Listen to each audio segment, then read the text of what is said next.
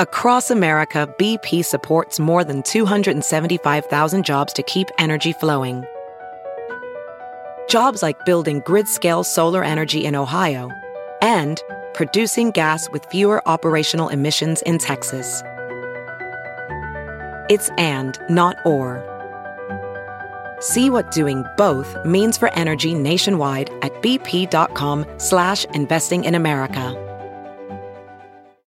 Welcome to the Daily Break. I'm Andrew Tallman. Here's what's happening today at Newsweek. A good story out of Ukraine. One of the villages captured early on in the Russian invasion on the south towards the Black Sea is called Mykolaiv. And even though the Russians took it early, the Ukrainians pushed back and have reconquered the territory, and it's kind of at the front exactly of where the Russian and Ukrainian presence is at the moment. In the process of retaking the village, the Ukrainians completely destroyed a Russian military base, and the Russians who were there, and that's where we find the story of Max.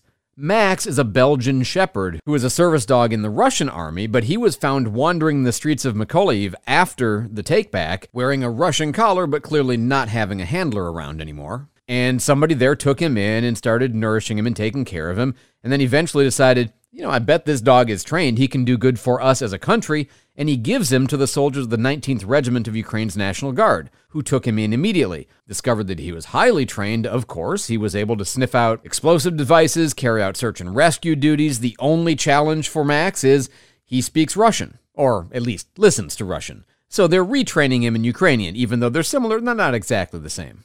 He's about 3 years old, is in great physical shape, and the soldiers are grateful to have him, especially given that being a pedigree dog, the person who found him and took him in originally could certainly have sold him for a fairly good price. So I guess you could say that Max the Belgian Shepherd is now the first official K-9 defector of the Russian invasion. You know how some people like to go fishing, and of course the people who like to go fishing like to tell stories about going fishing, and you know that typically those stories are, well, let's just say, a little bit seasoned with embellishment. Not so for Scott Flitcraft. He was fishing on Lake Isabella in California on a kayak. He was out there looking for crappie, small fish.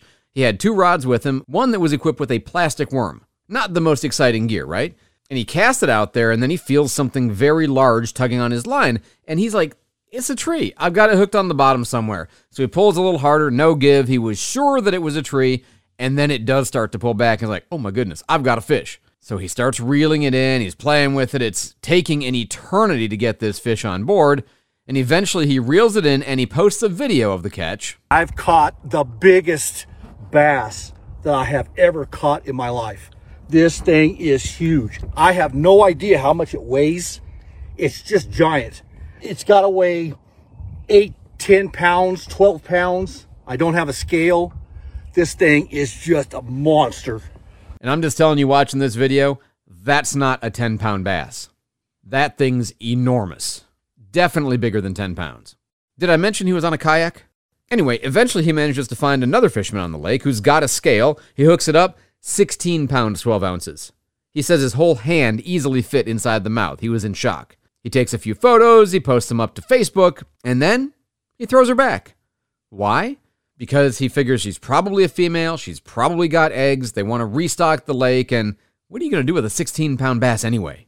Now, this is not the biggest one to have ever been caught in the lake. In 1972, they started stocking it for bass and other fish, and they found a lot of big ones over the years, even as much as 20 pounds. The largest one on record, 25 pounds, thought to maybe be the biggest one ever caught in the world.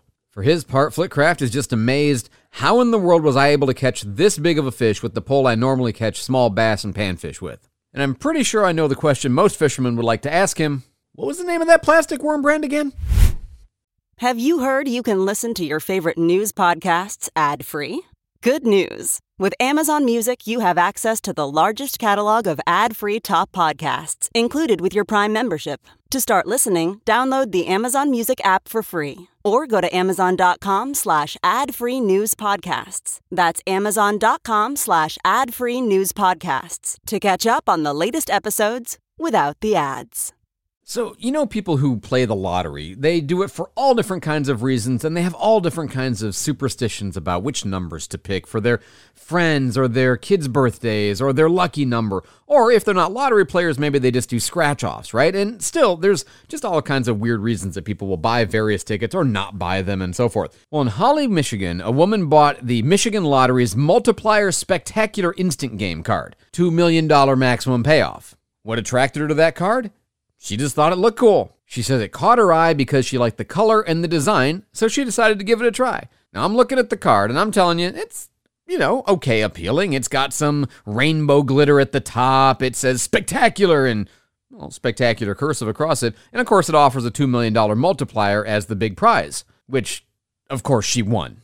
$2 million on a single scratcher. Now, the woman's chosen to remain anonymous, which I always think is the right decision for folks.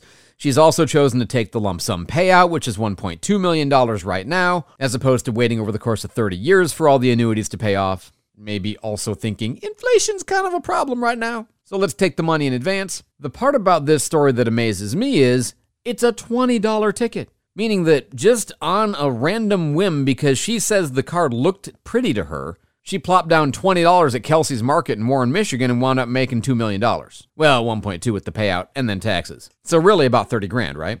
According to a press release from the Michigan Lottery, she's quoted as saying, "When I scratched the ticket and saw I'd won $2 million, I had to do a double take because I thought I was reading it wrong. When it finally sunk in that I'd won, I was very excited." So just going on the quote, I would assess that at a level 2 to 3 on the enthusiasm scale. And speaking as someone who was born and raised in Michigan, that's about what you'd expect, I think. That's it for the Daily Break. Be sure to head over to Newsweek.com for these stories and more, including our growing podcast lineup, and consider subscribing to the digital and print editions of Newsweek if you don't already. And please hit that 5-star rating before you take off. I'd appreciate it. I'm Andrew Tallman. Have a great Mother's Day. Thanks for listening to the Daily Break, brought to you by Newsweek.